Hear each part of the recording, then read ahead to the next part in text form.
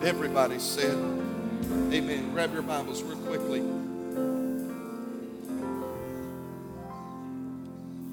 going to start a new series that's going to carry us through Easter that I'm simply entitling Jesus Is. I'm going to do my best to communicate what I feel in my heart this morning.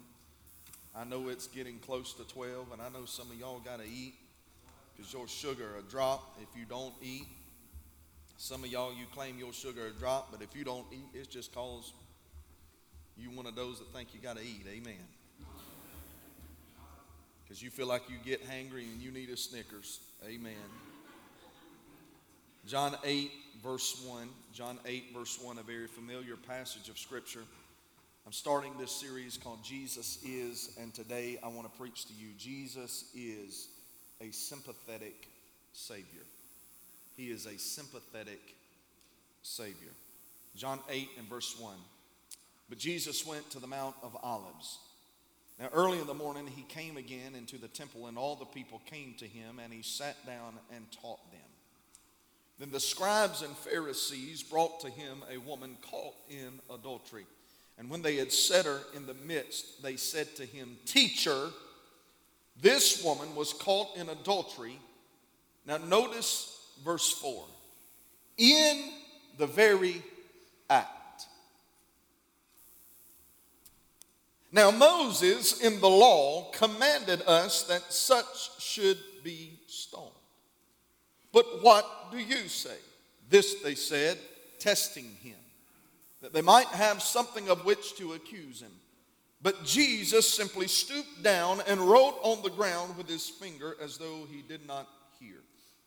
So when they continued asking him, he raised himself up and said to them, He who is without sin among you, let him throw a stone at her first.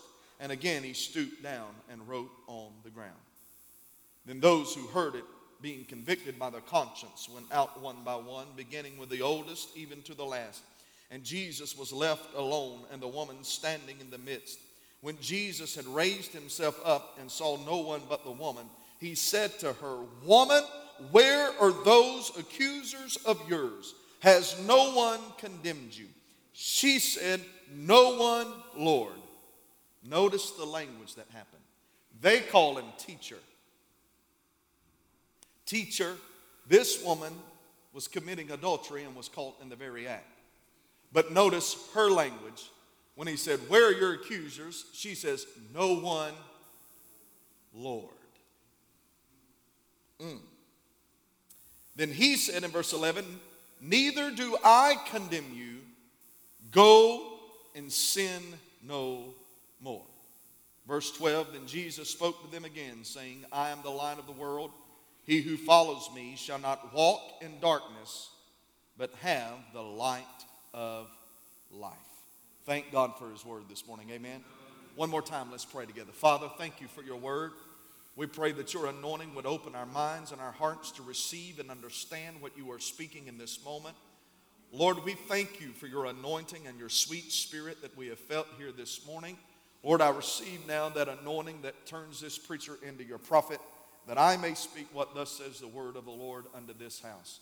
You are an awesome God, and Lord, we praise you and we glorify you in Jesus' name. And everybody said, Amen and amen. You may be seated in the presence of the Lord. One of the greatest traits that Jesus ever carried and displayed consistently was that of one of being sympathetic to fallen humanity. He consistently was showing his true purpose, which was to bring life and life more abundantly towards us.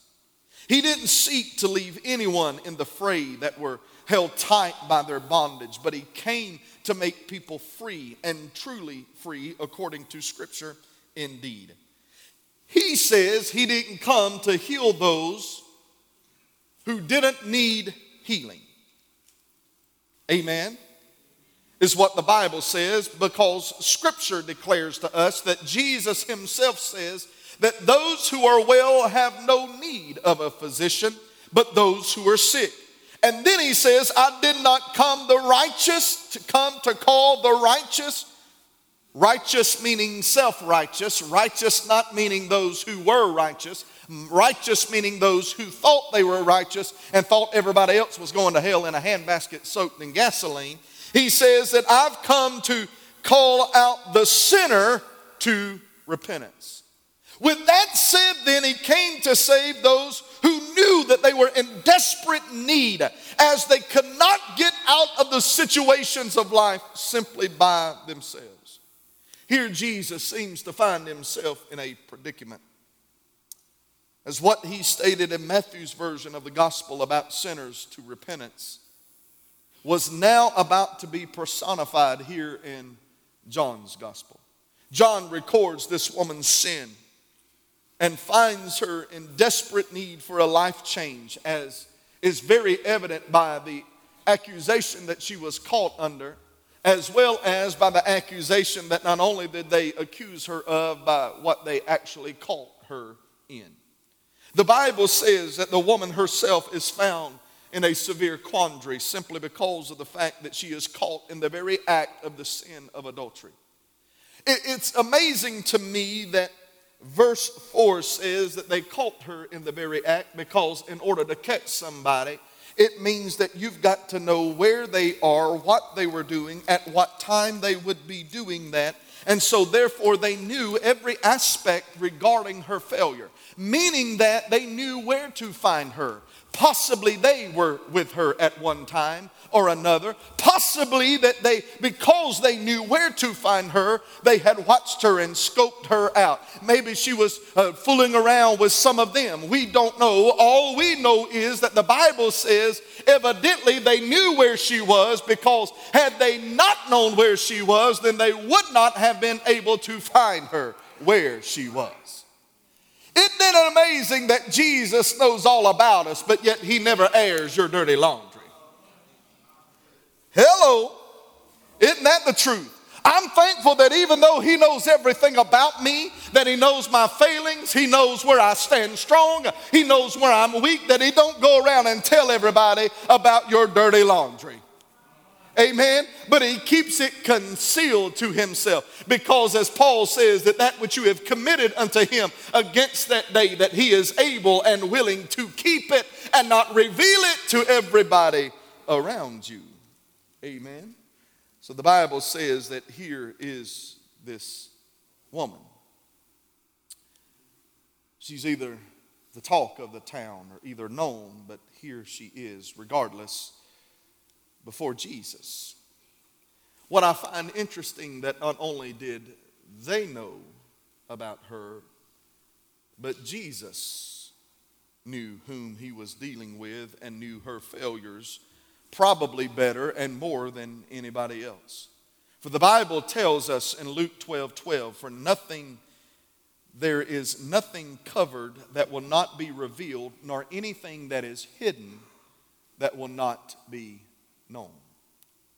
What do you mean by that, Pastor?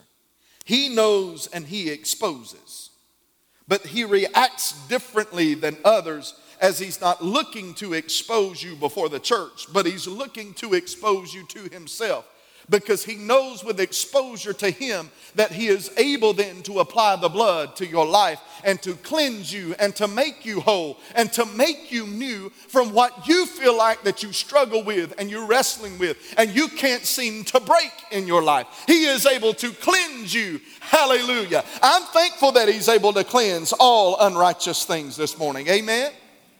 So he's able to cleanse. Here is Jesus. Here he is, ready to take care of, ready to heal, ready to minister to her as she was brought to him unwillingly. Thank God that he is a perfect, sympathetic Savior that will wash you and make you new. Looking at the text today, the first thing we see is the sinful woman.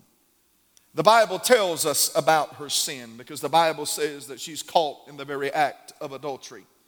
She was guilty before the face of the Lord as she was brought before the literal face of the Lord. And not only was she guilty before the face of the Lord, but she is also guilty before the face of those who are around her in her community. She's guilty. Adultery is a vile sin, but let me tell you this. Adultery is not any worse of a sin than anything else. Why do you say that, Pastor? Because sin is sin.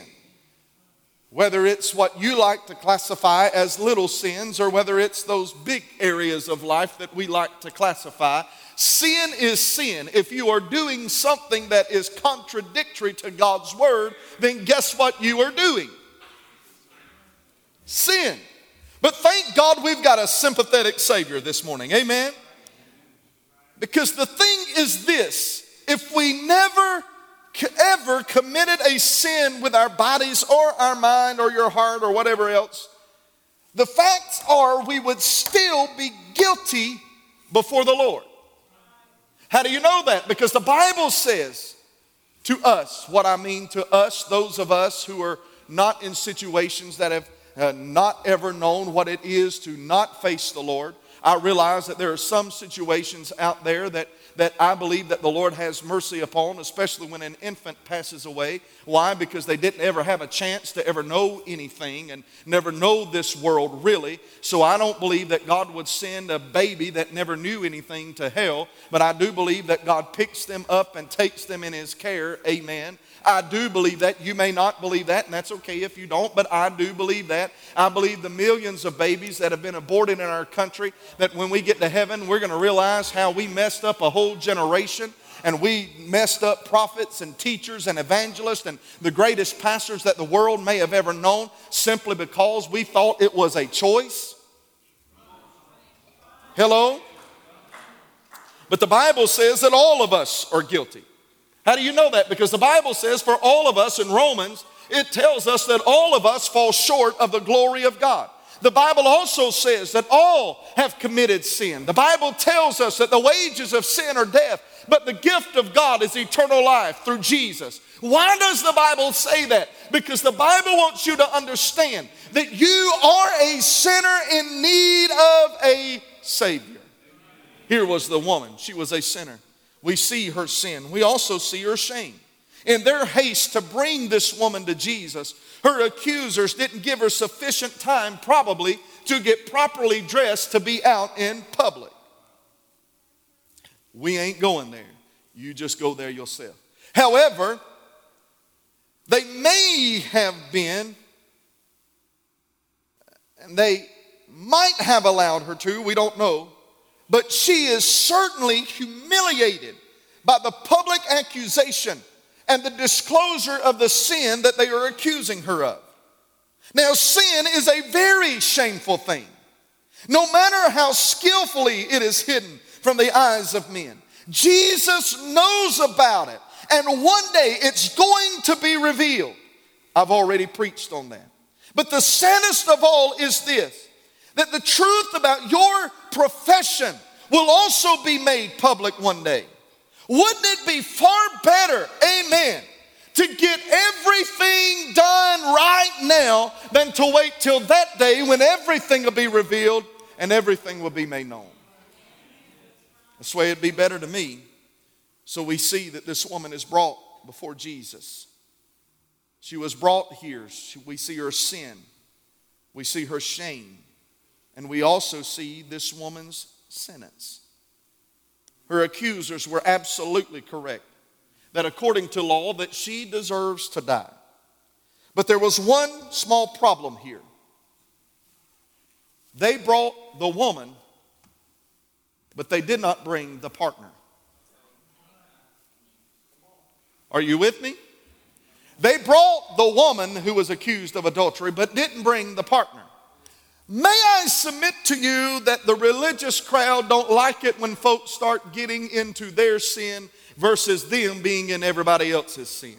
May I submit to you that if you are religious, you probably already don't like me simply because of the fact that I've already told you that we love to judge somebody's sin that is different than ours rather than judge the thing that we struggle with the most. This is probably exactly what is going on here. They knew the guy she was with, and they said, we can't expose him. He is one of us. He is a religious person. He knows everything. So we can't do that. We must keep him concealed and not reveal it. Thank God, hallelujah, that when they brought her to Jesus and they tried to do all of this, that maybe Jesus, when he stooped down to write in the ground, maybe, just maybe, he wrote the man's name down too. How do you know that? Because Leviticus says that both of them were supposed to die for the sin that they were committing. However, that didn't happen, but yet we find that they tried to mess her up. But thank God when you bring somebody to Jesus, only he can mess them up, because he turns them around out of the mess that they were in, and he says, I'll change their life for the better. My God, I feel the Holy Ghost right now.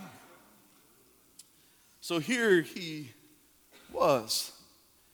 The woman was brought to Jesus, but she was brought to Jesus to trap Jesus, because they forgot that they were bringing her to the right place. And so they forgot that he's the one that in his marvelous grace takes that which is drudge and the thing that nobody else wants, and then he polishes it up and turns it into a vessel that everybody would like to use. Amen. So not only do we see the sinful woman in this story, but we also see, when we begin to talk about him being a sympathetic Savior, we see the scheming critic. We see their plan. These men had it in their heads that they were going to pin Jesus on the horns of a dilemma. If Jesus lets the woman go, then he would be seen as being real easy on sin, and could have been arrested for being in violation of the law. But if he gave her permission to be killed, he then could have been accused before Rome as trying to upstart things and a seditionist, and he would have destroyed his reputation as being the friend of publicans and sinners. They felt that no matter what Jesus said, that he had no wiggle room. And these religious men are just like the legalists in our day. They couldn't have cared less about this woman, her sin, her soul, or her eternal destiny. But what they cared about the most was pressing an agenda. Come on now. And their brand of righteousness. Did you know that things haven't changed today? That all Pharisees are the same. They just show up with a different face. What do you mean? Well, your dress isn't long enough. You can't come in our church. Well, you like to wear those fancy looking socks, and you're not allowed to come in our church. Well, you don't wear a tie every Sunday. You're not allowed in our church. Well, we got praise team members that sing with pants like that pastor's wife. My God in heaven. Pharisees show up the same way, but with a different face. They are pushing an agenda. They are pushing something that tries to make everybody else fall in line to what they want and what they see. But let me tell you something. This ain't about you, and it ain't about me. This is about grace. And grace says you come as you are, like you are, when you do, because grace says I can take you and change you. I can make you new. I can get in your heart and get out all of that mess out of your life. I can take you and make your life one that nobody else wanted, but I'll take your life and make it one that I'll raise you up, and they'll look at you and say that had to be God, because I knew them when they were this. Ain't that right, Joe Singleton? I knew him when he was a drug dealer. I knew him when he was this. I knew him when he was that. But look at God and what he has done and what God is about to do. Amen. But see, here is their own problems. is their plan might have succeeded with an ordinary man. But see, they did not realize that they were dealing with the Word.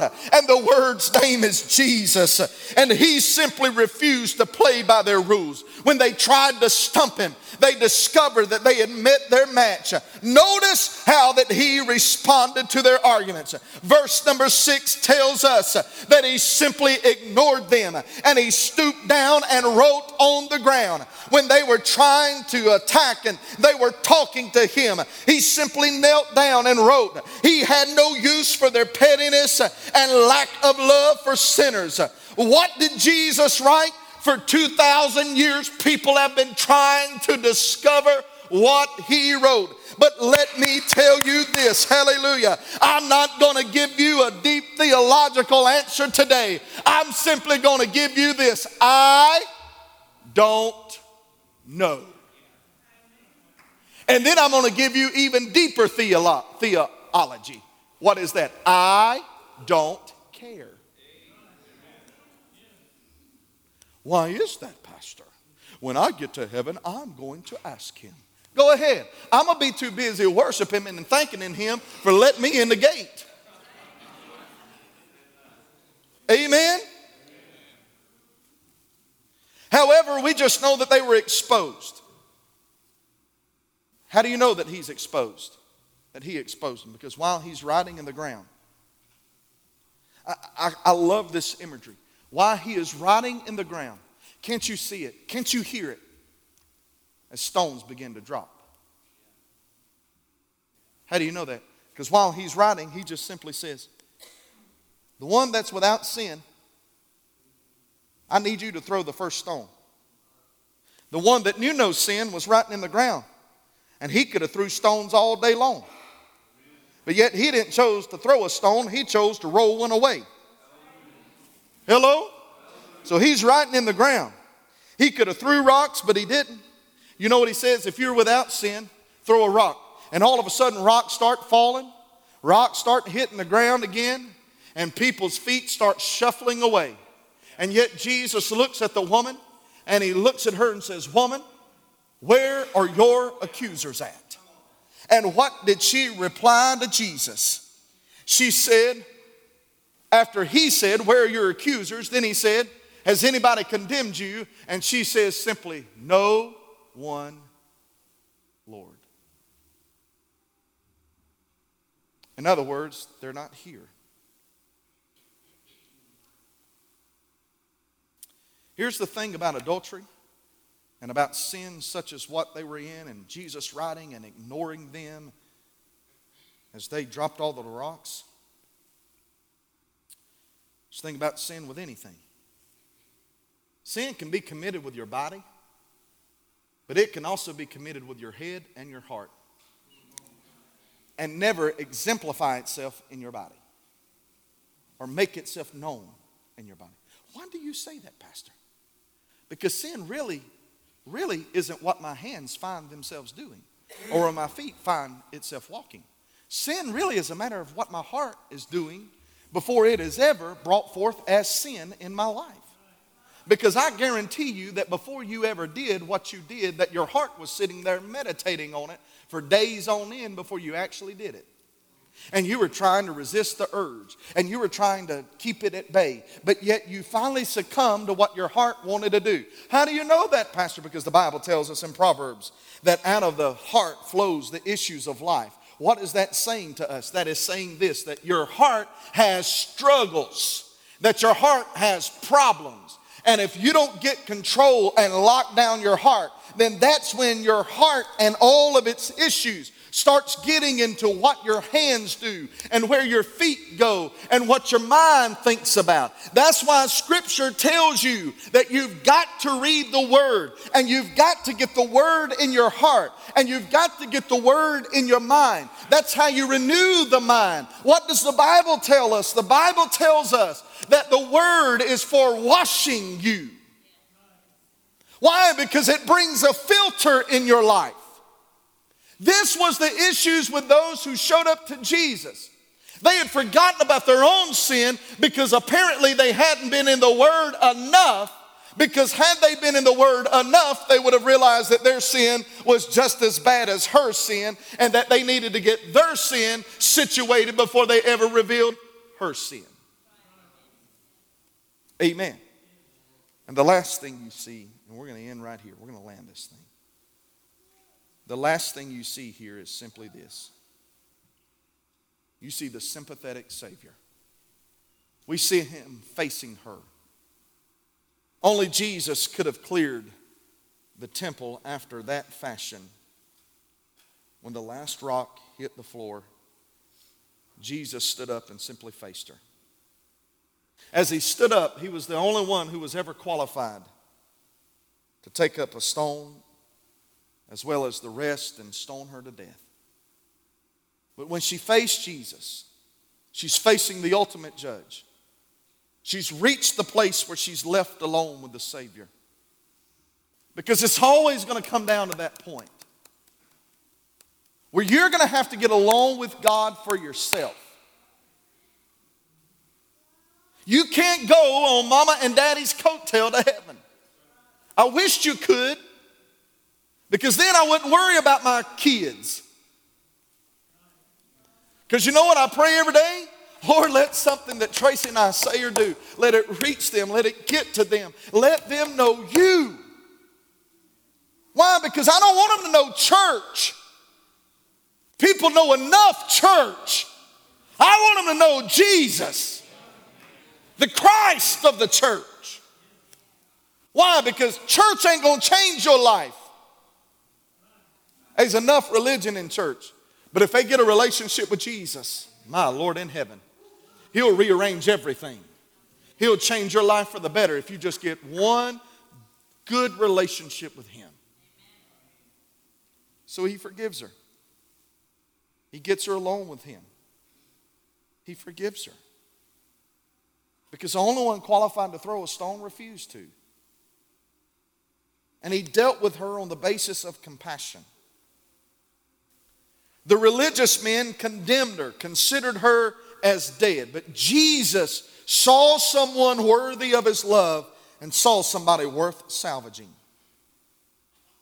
So when she came to Jesus, she received two great blessings that forever changed her life.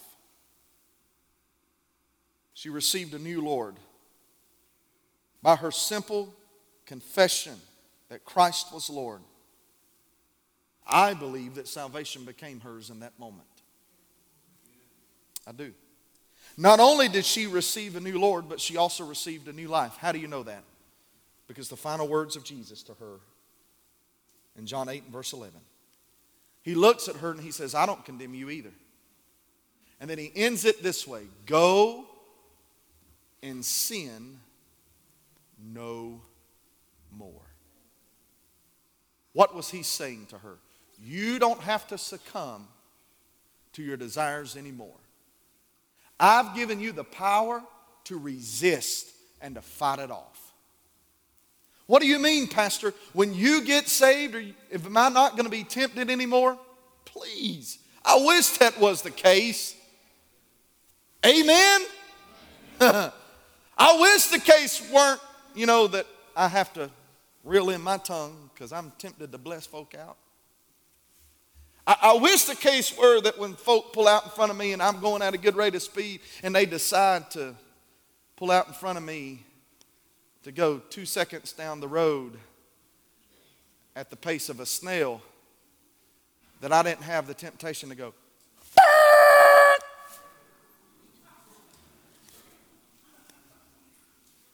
oh, I don't do that, Pastor. Yeah, because you're probably the one pulling out in front of us.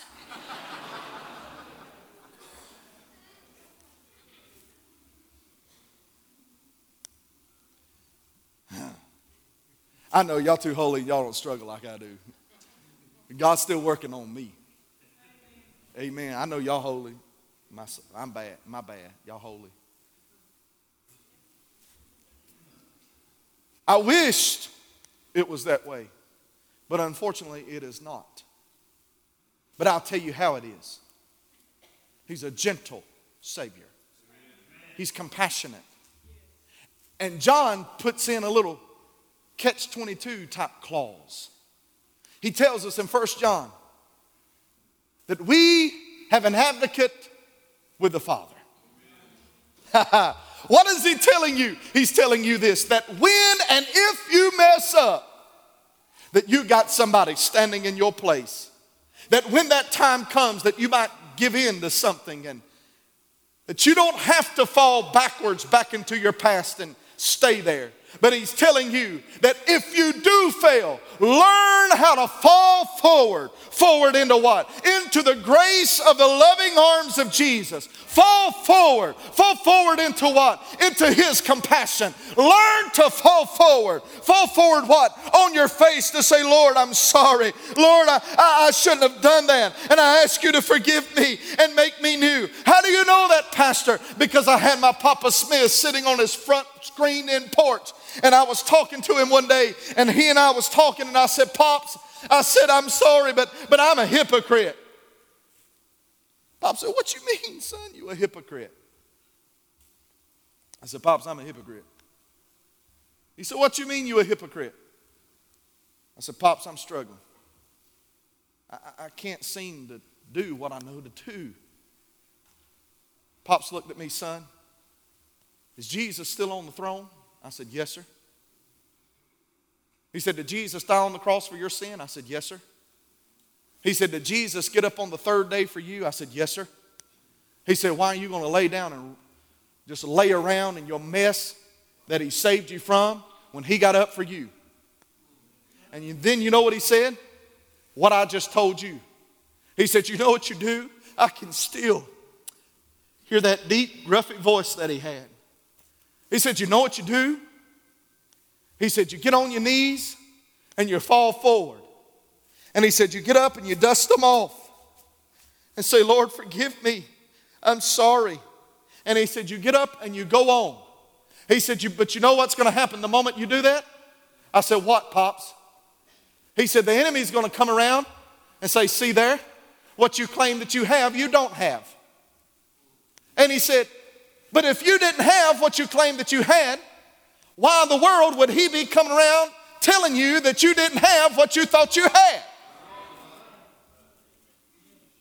What are you saying? That the enemy is the father of all lies. And if you didn't have a good dose of salvation, but yet you still find yourself messing up, why would he even worry about coming around to you and telling you to give up and quit if you didn't already have something in your life? But thank God you got something.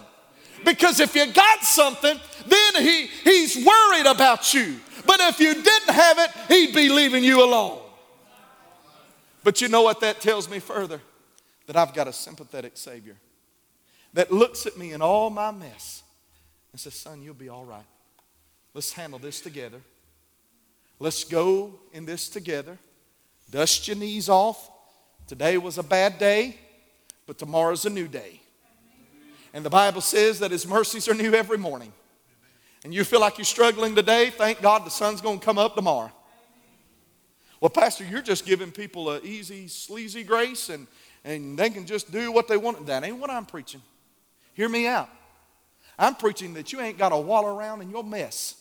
That you can come out today in the name of Jesus and you can leave this place changed like you've never been before. And you can leave this place knowing that God's got your back, that God loves you, that God has compassion on you, and we ain't here to browbeat you and tell you you're a sinner going to die and go to hell. We are here to say there's a way to heaven, and his name is Jesus, and he is the light of the world. And he says that nothing is hidden that will not ever be exposed. But he says, I've come that you might have life and have it more abundantly. I've come and I am the light of the world. And you don't have to stay in darkness anymore, but you can come out of darkness and into my marvelous light. And I will call you a royal nation, that royal priesthood. I'll call you who you are, that you are a child of mine. And you can leave this place knowing that my hand is on your life, that I've raised you up for such a time as this. And you don't have to live by the devil anymore.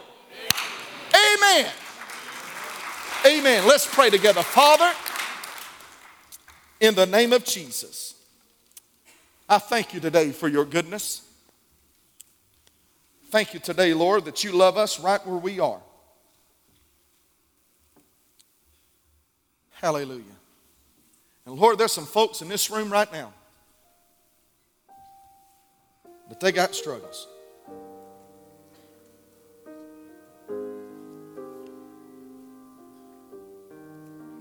There's some folk in this room right now, God,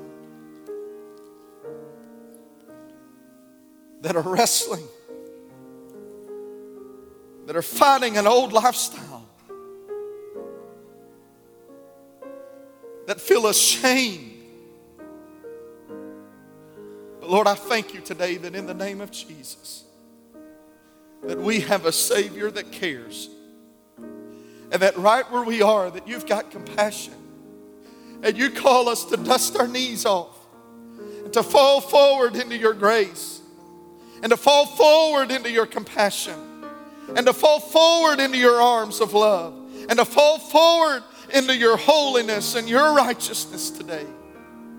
Lord, I pray for those in here that have not settled it in their heart that they want to follow after you. I pray that today would be the day of salvation. That God, that today that they would see they got to make some things right. Lord, we love you and we praise you for what you're about to do in the next few moments. In Jesus' name we pray. I'm going to ask every head bowed and every eye closed in this room right now. I'm going to ask that if you would please limit moving around as much as you possibly can.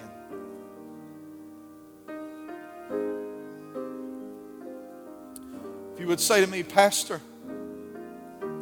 I'm fighting. I'm struggling. I've not been the best that I can be. I know it. I'm a hypocrite. I'm one way one minute, another way the next minute. I know it. I've got it there. Pastor, that's where I'm at. Or you might say, Pastor, I'm not right with the Lord. And I need that Savior today to change my life. Or you might say, I'm still living in bondage to some things, and I've got to make those things right. I need God to forgive me and change me. Would you raise your hand or look at me or something right now? Raise your hand or look at me or something. If you say, Pastor, I'm struggling, I'm fighting, I'm wrestling with some things. I'm struggling with some sin. I'm struggling with some issues. And I need the Lord to handle it for me. Would you raise your hand or look at me or something and say, Pastor, that's me. Thank you, thank you. Thank you. Who else? Thank you. Who else? Who else? Thank you, Holy Spirit, for what you're doing in this room right now. Who in here would say, Pastor, I have not committed my life to Jesus Christ. And today, I'm going to make a commitment to Christ. Today, I'm going to get myself right where I need to be. Because I am not right. And I know I'm not right. And I know if I die right now, Pastor, I'm not going to heaven. But I need to make a change in my life. Would you raise your hand right now or look at me, wiggle your nose, wiggle your ear or something, and just say, Pastor, that's where I'm at. I don't know Jesus, and I need to get my life right. Thank you, Holy Spirit. Thank you, Holy Spirit. Thank you, Holy Spirit. Those of you in this room that have raised your hand, those of you that needed to raise your hand but you didn't, I'm going to count to 3. And this is the way I feel it this morning. There's an urgency in this room right now. When I get to 3, I want you to run to this altar. If you say, Pastor, I'm too embarrassed to go, I want you to grab somebody by the hand and look over at them and say, will you go with me? I need to go. Will you go with me?